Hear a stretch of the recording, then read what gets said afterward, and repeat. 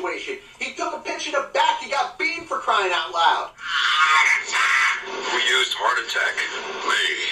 Managers on a Major League Baseball team don't make decisions. Could have done without that. Credibility in this situation is worse than losing your job. Was it over when the Germans bombed Pearl Harbor? The castration of the Major League Baseball managers, we know it. Ask me about my winner. The Los Angeles Angels came into Major League Baseball in 1961 as an expansion team. The New York Mets followed them into baseball just a year later in 1962.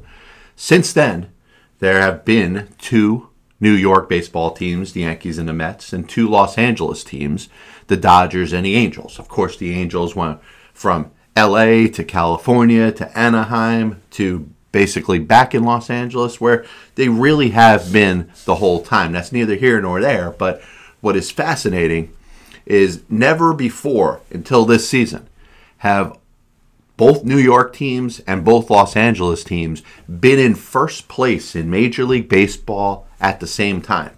I think it's one of the most fascinating things that you're ever going to see.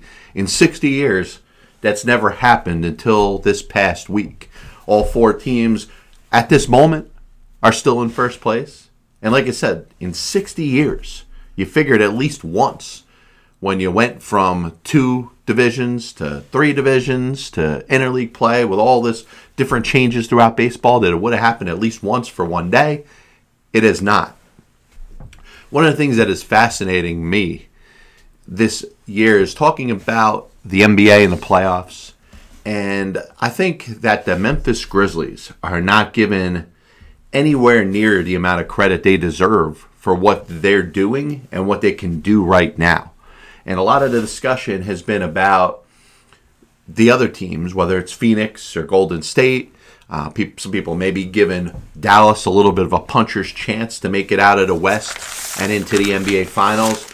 But the narrative about the Memphis Grizzlies has been very simple. It's been centered around why they've overachieved this year, why their future may look great, but looking at the reality of the future, they're not made to pass this round. They're not made to be good enough to beat the Golden State Warriors. And you saw them yesterday, and John Morant basically putting a team on his back. And you're going to have games like that no matter what. A guy like John Morant, a prolific player with that much talent,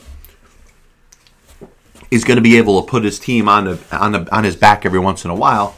But the depth of that team and the constant backlash about the team not being ready, maybe not being mature enough, and the whole narrative about the Golden State Warriors, the great champions that they've been, Steph and Clay and Draymond Green and Steve Kerr.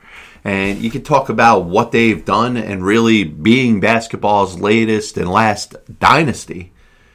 And I think there's a lot that's been put together with that. Hey, how they retooled on the fly, developed a Jordan Poole, and even a Jonathan Kuminga, who you kind of see is working his way into being a very significant NBA player.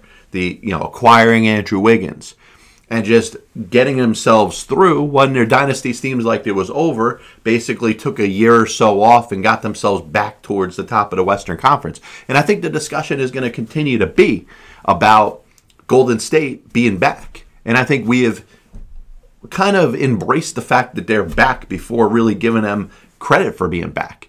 Draymond Green, as transcending of a player as he is. He's the quarterback of that team.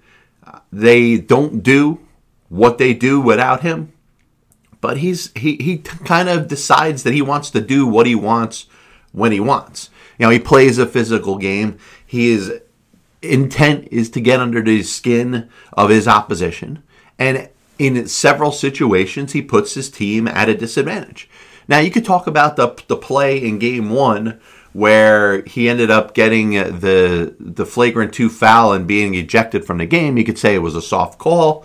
A lot of the replays that are circulating or have been circulating since that play happened show the impact of him grabbing him by his jersey, pulling him down, and then pulling him back up as if that was the reason it was a flagrant 2 foul.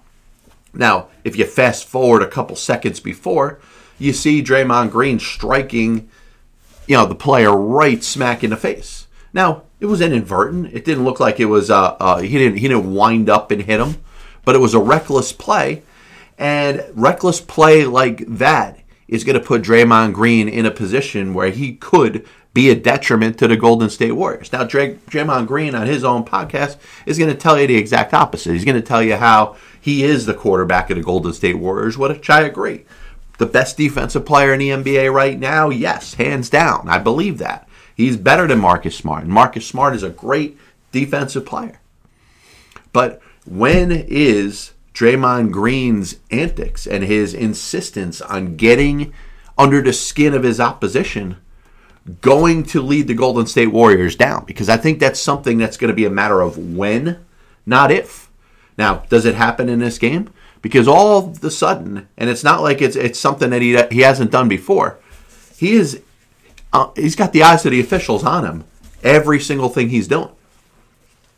When he talks to smack to the opposition, when he complains about a foul or a non-foul, the referees are going to know this going in. They're going to know that Draymond Green is going to be a problem. And is that helping the Golden State Warriors, or is that hurting the Golden State Warriors? And then the continuous narrative is going to be that the Memphis Grizzlies can't win this series. And I don't believe it. I believe that Memphis can win this series and get to the Western Conference Finals. Can they beat Phoenix? Listen, I think this is looking, if you watch the Phoenix Suns and Devin Booker with a scare and the injury that you thought was going to require him to be out more and longer than he is, looks like the Suns have dodged that. If they have Devin Booker and Chris Paul in the backcourt, DeAndre Ayton, Jay Crowder, who I think is a little bit of a Draymond Green light, just an antagonizer, a guy that wants to get under the skin of the opposition, piss people off, but he's good. He works for that team. I feel like it's Phoenix's year, but I think we're so quick to pull down Memphis and basically make them out to be kind of a team that should be happy with what they got. Hey, they said, just be grateful that they got to the playoffs and won a series. Now listen, it was a contested series. The Minnesota Timberwolves gave them something, and I give them credit for that. The Minnesota Timberwolves gave the Grizzlies a nice fight, but this thought that the Grizzlies should just be happy, they're a young team. It's supposed to be about the other teams in the Western Conference this year. I don't believe any of that. I think the Memphis Grizzlies are good right now and ready right now to make a run to the NBA Finals. We'll see. I got them beating Golden State. Now, it's going to be tough. It's not going to be an easy series. I don't think Memphis is going to win the next 3 and win 4-1. But I'm saying it right now. I got Memphis beating Golden State and getting to the Western Conference Finals. Memphis-Phoenix is going to be fun. I said before, and I'm not backing off of my my earlier prediction, Miami-Boston in the Eastern Conference Finals. And you could say, oh man, John, you went with the front runners, you went with the 1-2 seeds. All the discussion this year has been about why the 1-2 seeds in each of these respective conferences aren't as good as they are. So it's actually going against the trend or bucking the trend of what a lot of people are predicting. How many people had the Brooklyn Nets making a run in the Eastern Conference playoffs? And you saw what held them back. They don't play any defense.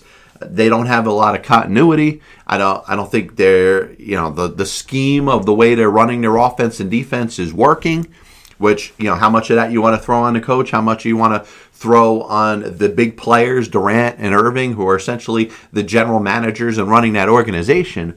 But a lot of people are like, hey, this Brooklyn team, seeded number 7, should be making a deep run into the playoffs. And they were embarrassed. They looked awful against the Boston Celtics. But, the Celtics needed that Game 2 performance, not just a win, but to go out there and play a Boston-style game where they were ahead by a lot. I think defensively they showed up a lot better. It's going to be hard to stop the Greek Freak. You can't go out there and keep him from doing the things that he does. I don't care how good of a defensive team you are, but Jaylen Brown and Tatum and Grant Williams and what he was able to do. I think out of 109 points the Celtics scored, 80 were scored by Tatum, Brown, and Grant Williams. I mean that's what they need. They need those players to show up offensively, and they need them to D down or D up against the other players that aren't Giannis. Listen, Giannis is going to struggle from the foul line. Giannis is at some point you're going to have to let him get to the basket. At some point you're going to have to let him take a step back and take a shot. And if he's getting to the basket, scoring layups, and if he's hitting 3-pointers and long jumpers, then you're talking about one player that really could carry the team, pretty similar to the way I was talking about Ja Morant. But everybody's on the Milwaukee bandwagon, and I get it. They're the defending NBA champions. They got a solid team. I do think the injury to Chris Middleton, even though you really haven't seen it impact them that much yet, I think it did hurt them yesterday. They could have used that second scorer, that option. I think Middleton and his ability to score 30 or 40 a game kind of quietly is it kind of puts that Milwaukee team on a different level. So without him, I think it's a little easier for Boston to win. But I thought Boston, with a healthy Middleton, could win that series in 7. But I made my predictions. They've been on a record. I've talked about it already. But just the one thing that I'm concerned about is just a lack of respect that I think the Memphis Grizzlies are getting. So speaking of a lack of respect, Ryan Tannehill, quarterback of the Tennessee Titans, who I follow as my football team, is talking about how he was caught a little bit off guard, not just by the trade of A.J. Brown, his top receiver, but also the drafting of his potential replacement in Malik Willis. And he heard John Robinson, the general manager of the Titans, talk about why he made the pick. And when it came to the 4th round and, the Titans ended up trading up a couple spots, they, during the draft, things like this happen. If there's a player that you realize, you're like, wow, hands down, he is the best player available on this board. Let's go out there and get him. I don't think you have to necessarily look at positions as much as you want to look and draft the best talent you can in the NFL draft. And that's one of the things that I always think is a good discussion, because there's two different perspectives of how teams draft. You draft based off of your position needs. Hey, you need linebackers and cornerbacks and defensive edge rushers, and you load up on them. Hey, I'll take a 1st round, 2nd round, 3rd pick. This is the position on my field that I want to get better. And then there's that thought that, well, what's wrong with taking the best player that's on the draft board? And I think that's what happened with the Titans and their decision to take Malik Willis. It wasn't necessarily the thought, hey, Ryan Tannehill's time here is running down. It was, well, Ryan Tannehill's not going to play for the next 10 years. Malik Willis, based off of projections, and some people had him in a late 1st round, and if you heard my last show talking about the mistakes that I felt like teams were going to make. Don't draft a quarterback this year in the 1st round. And some experts said, hey, as many as 4 quarterbacks could have gone in the 1st round based off of the position scarcity. And I said, don't ever make that decision. Don't ever bring in players just because you need to fill a position. And there was enough quality players that could have gone to push these quarterbacks into the rounds that they were taking. And Malik Willis still being there from Liberty in the 4th round made it kind of open the minds of some other teams outside of the traditional teams that we felt were going to bring in quarterbacks. Pittsburgh, who took Kenny Pickett with the 20th overall pick. You look at Carolina, who ended up eventually taking Matt Corral.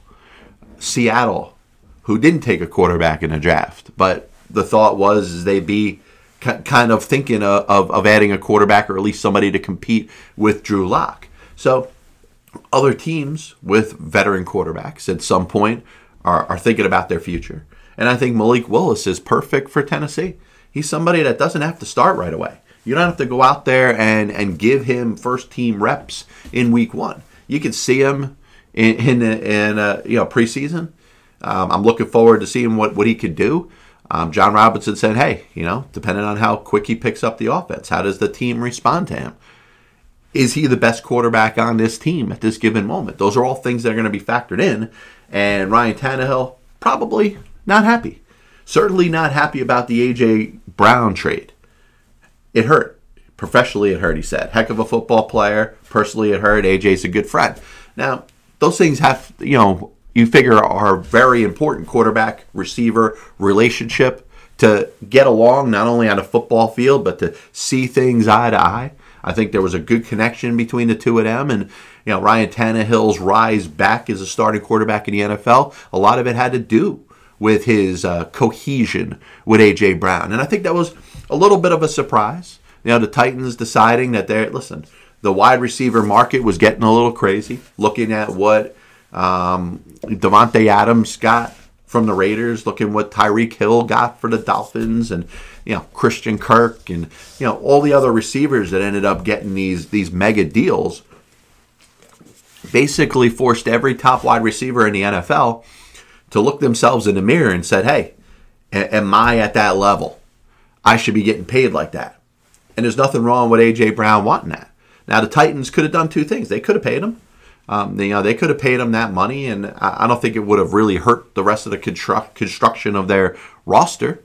It's not like they went out there and added 3 players to make up for, the 25 or so million that they would have paid A.J. Brown had they kept him. So, they're in a position where they're below the salary cap. Maybe with some free agents left, they could shore up their roster. I'd love to see them sign Julio Jones again, because I think Julio Jones, if he's healthy, goes out there and really gives them a good chance. Him and Robert Woods. And then you look at Treylon Burks, who they drafted out of Arkansas, basically with the pick they got from the Eagles. So I think it's interesting if you look at the Titans, and sometimes we spend a little time focusing too much on the psyche of the quarterback. And if you heard this show and you listened to me, there's no position on the football field, and I don't care how good a player is, that's more valuable in the NFL than the quarterback. And if you want to win a Super Bowl, you need to have a quarterback in place. You need to have a quarterback that is going to be not only the leader of the team, but the representation of the team, and perhaps be one of the best players on the team. Now, Ryan Tannehill is not that, but on a team that has Derrick Henry, the receivers I just mentioned, like I said, I would love to see Julio Jones somehow come back. I mean, they got some money that, the money that they were paying A.J. Brown, they could give some of it to Julio Jones, who's still a free agent at the moment. But, look at this Titans team, and Ryan Tannehill's attitude is going to have a lot to do with the success or failure of this team going forward. Now, is he a little bit at odds with John Robinson, the general manager? Maybe. But I'll tell you, if he goes out there and performs, if he has a better year in 2022 than he did in 2021, then I think you're looking at a situation where, a lot of that's going to be forgotten. There's going to be some doubt. There's going to be some doubt about the Titans being as good as they were last year. Their first round exit, or the first playoff game exit, after getting the bye, losing to the eventual AFC champion Bengals, it's going to put a lot of people in a situation where they're not going to believe in the Titans this year. Is it the Colts division with Matt Ryan there as a quarterback? Perhaps Houston hasn't gotten better enough. Or perhaps Jacksonville hasn't gotten better enough. So from a division standpoint, I think there is a path to the playoffs for the Titans, but there's going to be a lot on the plate of Ryan Tannehill to improve from what he did last year. And the expectations that this team, who was going out there at one point in 7 weeks, beating some of the top teams in the entire NFL, I think it's going to be a lot of pressure on Ryan Tannehill this year. So I'm thinking of just some random things going on in the world of sports, and obviously we talked a little bit about Ja Morant and the Memphis Grizzlies, who I don't think are getting a lot of respect. You think of the NFL and the Titans and A.J. Brown. To me, wide receiver, certainly from a diva perspective, is probably the most me position out there on the field, where, from an exciting standpoint, to be able to do crazy things on the football field, certainly draws the attention of the fans. And I think you have to be a great receiver in the NFL, you have to have an ego. And you think of Deebo Samuel and the San Francisco 49ers and the thought that, hey, he demanded a trade or he asked to be traded and the 49ers didn't follow through on that. What does that mean for his future in San Francisco? But I think the other side issue is Deebo Samuel's emergence as a running back last year. Number one, can that be maintained over the course of another season? Can he do that again with the physical issues that are involved in being a running back, taking those extra hits? Obviously, he's not wearing the pads that a lot of the big time running backs wear. Less pads allows him to take advantage of that breakaway speed that he has. Tyreek Hill, a situation, hey, the Dolphins are going to hand him the ball. And there's been that change away from the running back and into the receiver. And as you follow the draft, listen, Breece Hall was taken by the Jets in the early part of the second round. You didn't have a running back go in the first round of the draft this year. So you're looking at a change within the positions. And as far as them being important, hey, quarterbacks didn't go at the top of the draft because they just weren't as good this year. You think of the C.J. Stroud and, what's his name? Bryce Young, who are going to be in the draft next year, probably top-level NFL quarterbacks that I think teams in the NFL are at least going to view that way. That wasn't on the board this year. And the draft, which people could say, hey, was a little bit weak. Well, I think there's some really good running backs. You look at Breece Hall. I think he's going to be a 1,000 to 1,500 yard a year rusher, helping a team that's going to be able to give him the ball. Zach Wilson, to be able to hand it off to him and to be able to throw it to the receivers he's got, including Garrett Wilson, who they took with the 10th overall pick. Is it enough? Are the Jets in one really good draft? Or let's say 4 players or 5 players, they took the tight end with their next pick, but the 5 players that they took in their draft, is that enough to make them competitive? A lot of different side things to think about. Number one, running backs, from a fantasy football perspective, are not getting the love that they got before. You want to have somebody that you could put in your lineup, and I think maybe from a format perspective, fantasy football leagues should consider maybe opening one of the running back positions and making it kind of a flex. Maybe put another receiver there. I just think there's a reach when it comes to running backs in fantasy football drafts because you see so many running backs that are starting on a given week. And if you watch the performance of a Deebo Samuel, who probably gets the running back spot, wide receivers dash running back, Cordell Patterson, who kind of has that flex position, certainly a valuable player last year in fantasy football. We wonder how many receivers are going to be able to have that dual versatility. But it's coming at the expense of the running backs. Now, listen, you're watching running backs, and to me, I think the change or the turning point in the value of running backs going down was what happened with Le'Veon Bell. And you go back to that season in Pittsburgh and the decision that Le'Veon Bell made, which I supported, and I think a lot of other people that were using conventional wisdom said, listen, this is the best move for the player. The NFL using the franchise tag in a way to kind of control a player and keeping them from getting that long-term extension when the running back is a very brittle position.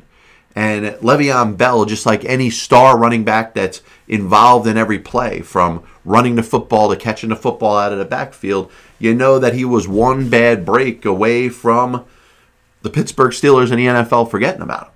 So the fact that he couldn't get that guaranteed money over the course of a long period of time, and then what happened with it?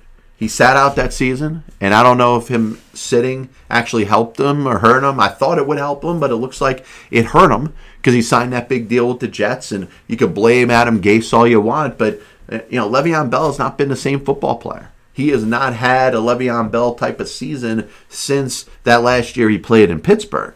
And I think since then, you've seen an entire change of the NFL. How many running backs? Alvin Kamara's value has gone down over the last couple years. And yes, there was that emphasis on having that running back that could run the football and catch passes out of the backfield. You're watching the offense get way too much into the centricness of the wide receiver.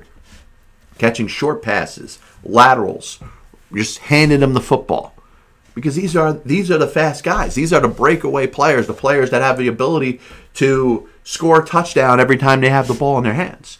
So the emphasis of the NFL offense going towards the wide receivers has come at the expense of the running backs. And you wonder if who are the top running backs in the NFL right now? I mean, there's some good ones. Kamara is still, in a league of his own, I think. But, if you think of guys like Zeke Elliott and Saquon Barkley, Derrick Henry was hurt last year. Can you believe him? He's going to be at the top of his game. Jonathan Taylor, of course, in Indianapolis. But there's so few of them. There's good teams that are going to make runs in the playoffs, but they're doing what teams like San Francisco did. Have a bunch of guys that run the football, and we're going to put the ball in our top wide receivers' hands too. Miami's going to be doing it. I certainly look at so many other teams that have speed players like that are going to start to incorporate them in the offense in that way. So thinking a little bit about baseball, and we started a show with the amazing stat about the Angels, Dodgers, Yankees, and Mets never being in first place at the same time. The Mets made to me, an easy decision, but one that I'm certain that they had a little bit of time to think about when they decided to designate Robinson Cano for assignment. You're looking at a player that's had a very good career in the majors, but at this moment, he was not one of the best 26 players on the New York Mets. And, to say the decision should have been made that simply over those reasons, no. You got a guy that's played in the majors now, 17 years. He sat out last season, of course, because of the PED suspension. Very good year in 2020, albeit in 49 games, 60-game season, remember. But, was still at the top of his game at that moment. Somebody may say, maybe it was his use of PEDs that year, and maybe you're right. But that being said, the PED issue in baseball, I think, is still out there. Just because players aren't getting suspended for the use, I believe, means that the chemists are a step ahead. I think there's a lot of players that are using what Robinson Cano was using, and maybe Robinson Cano missed a dose. Maybe he took one too many doses. Whatever. Maybe he didn't do something that he was supposed to do to be able to keep it from coming up on the test. I've made this assessment before. I believe the chemist, you're talking about legendary doctors with the utmost knowledge of science and chemistry. Are they not developing substances that are going to be undetectable on drug tests? They are.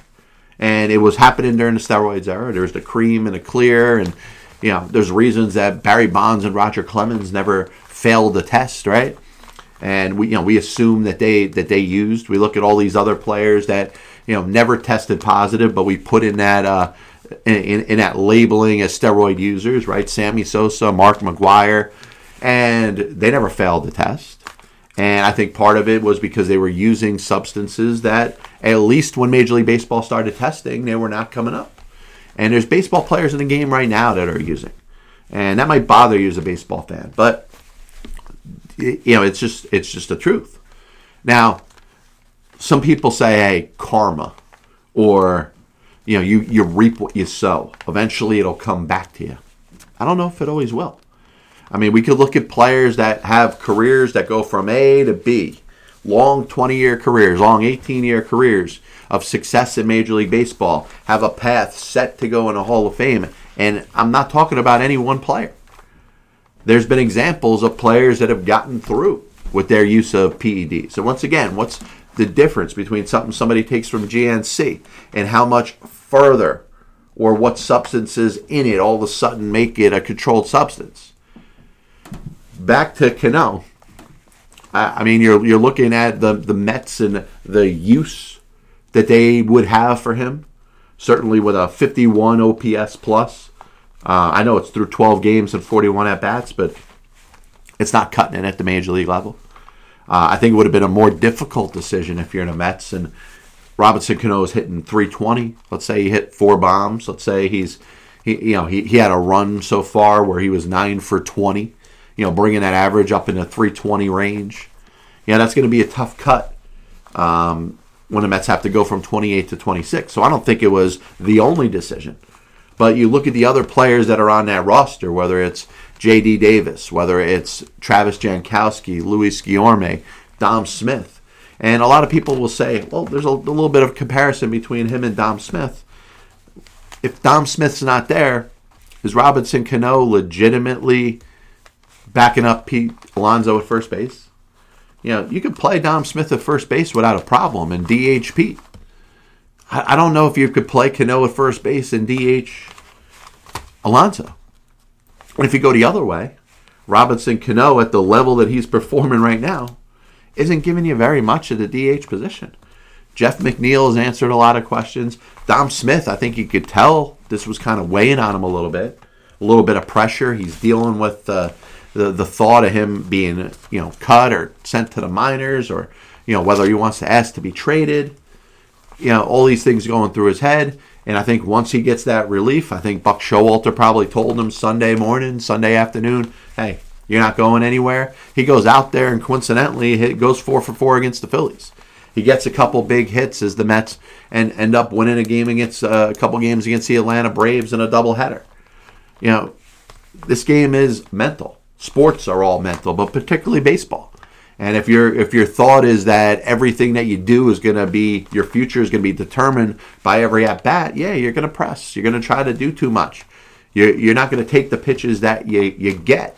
You're going to be trying to star or get that moment where teams are going to say, wow, look at what he's doing in a given moment, and you're not going to get your pitch. So, Robinson Cano, what his future ends up, is his career over right now? I don't know. I mean, he still had a good career. Like I said, I think we're going to hit a point in baseball history, and then we're talking about the future of baseball history, where players that use steroids are going to start to get into the Hall of Fame. And I think we're going to look back at this and look at the players' numbers as opposed to crossing them off once you hear their association with steroids.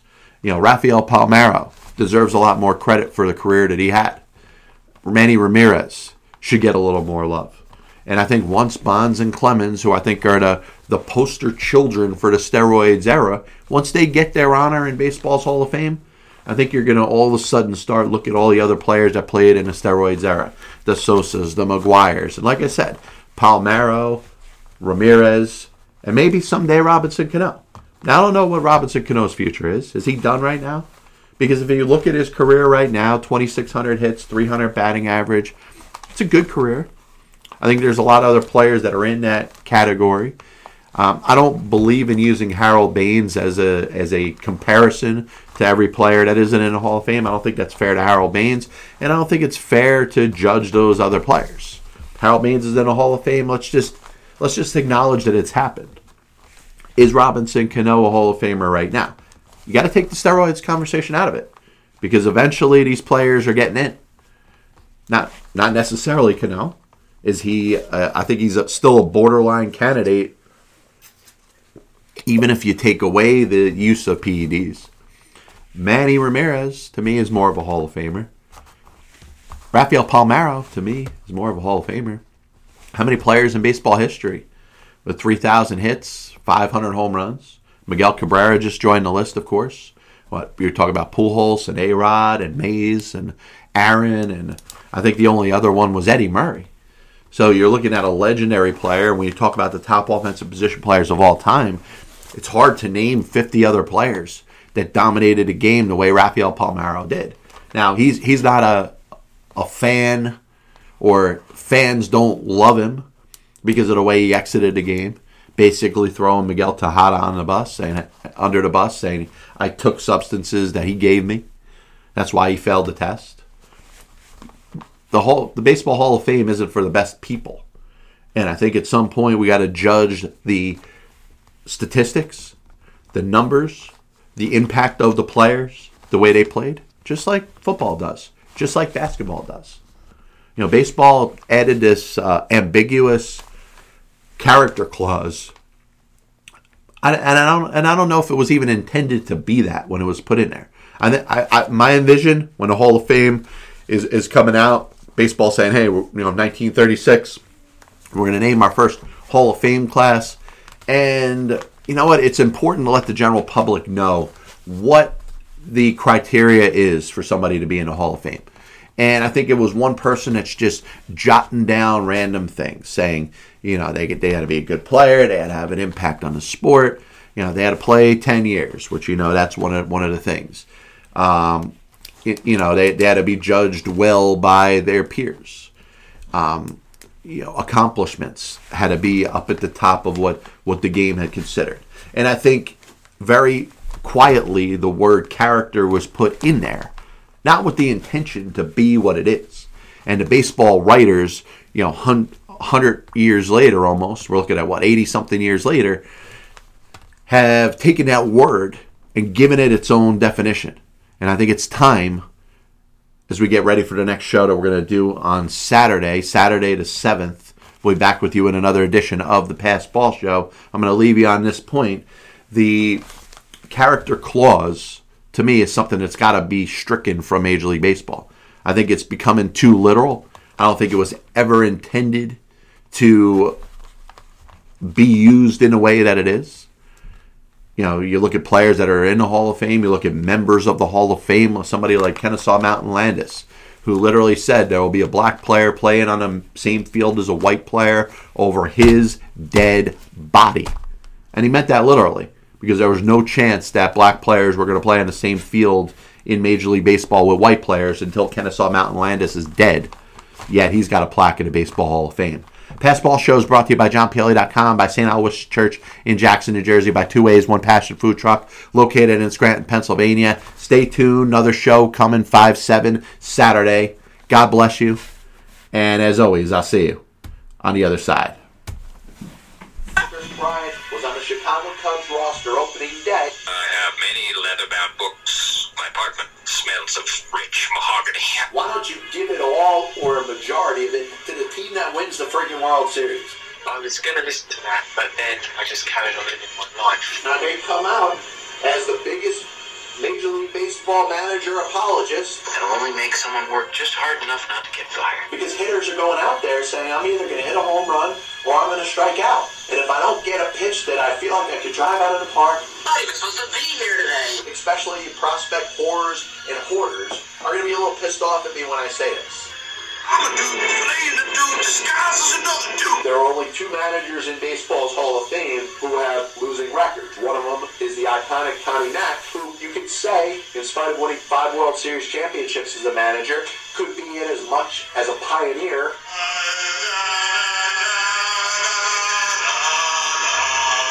And what side of the spectrum they're on. Were they pitching? Were they batting? If your favorite team was pitching and a ball got inside to hit a batter, there's no way that could have been on purpose. But if you were a fan of the team that was batting and the ball got inside and hit somebody or went behind somebody's head, absolutely 100%, unequivocally, that pitcher was throwing at him. We don't need road. They put their tail between their legs, decided they're going to do exactly what they're told.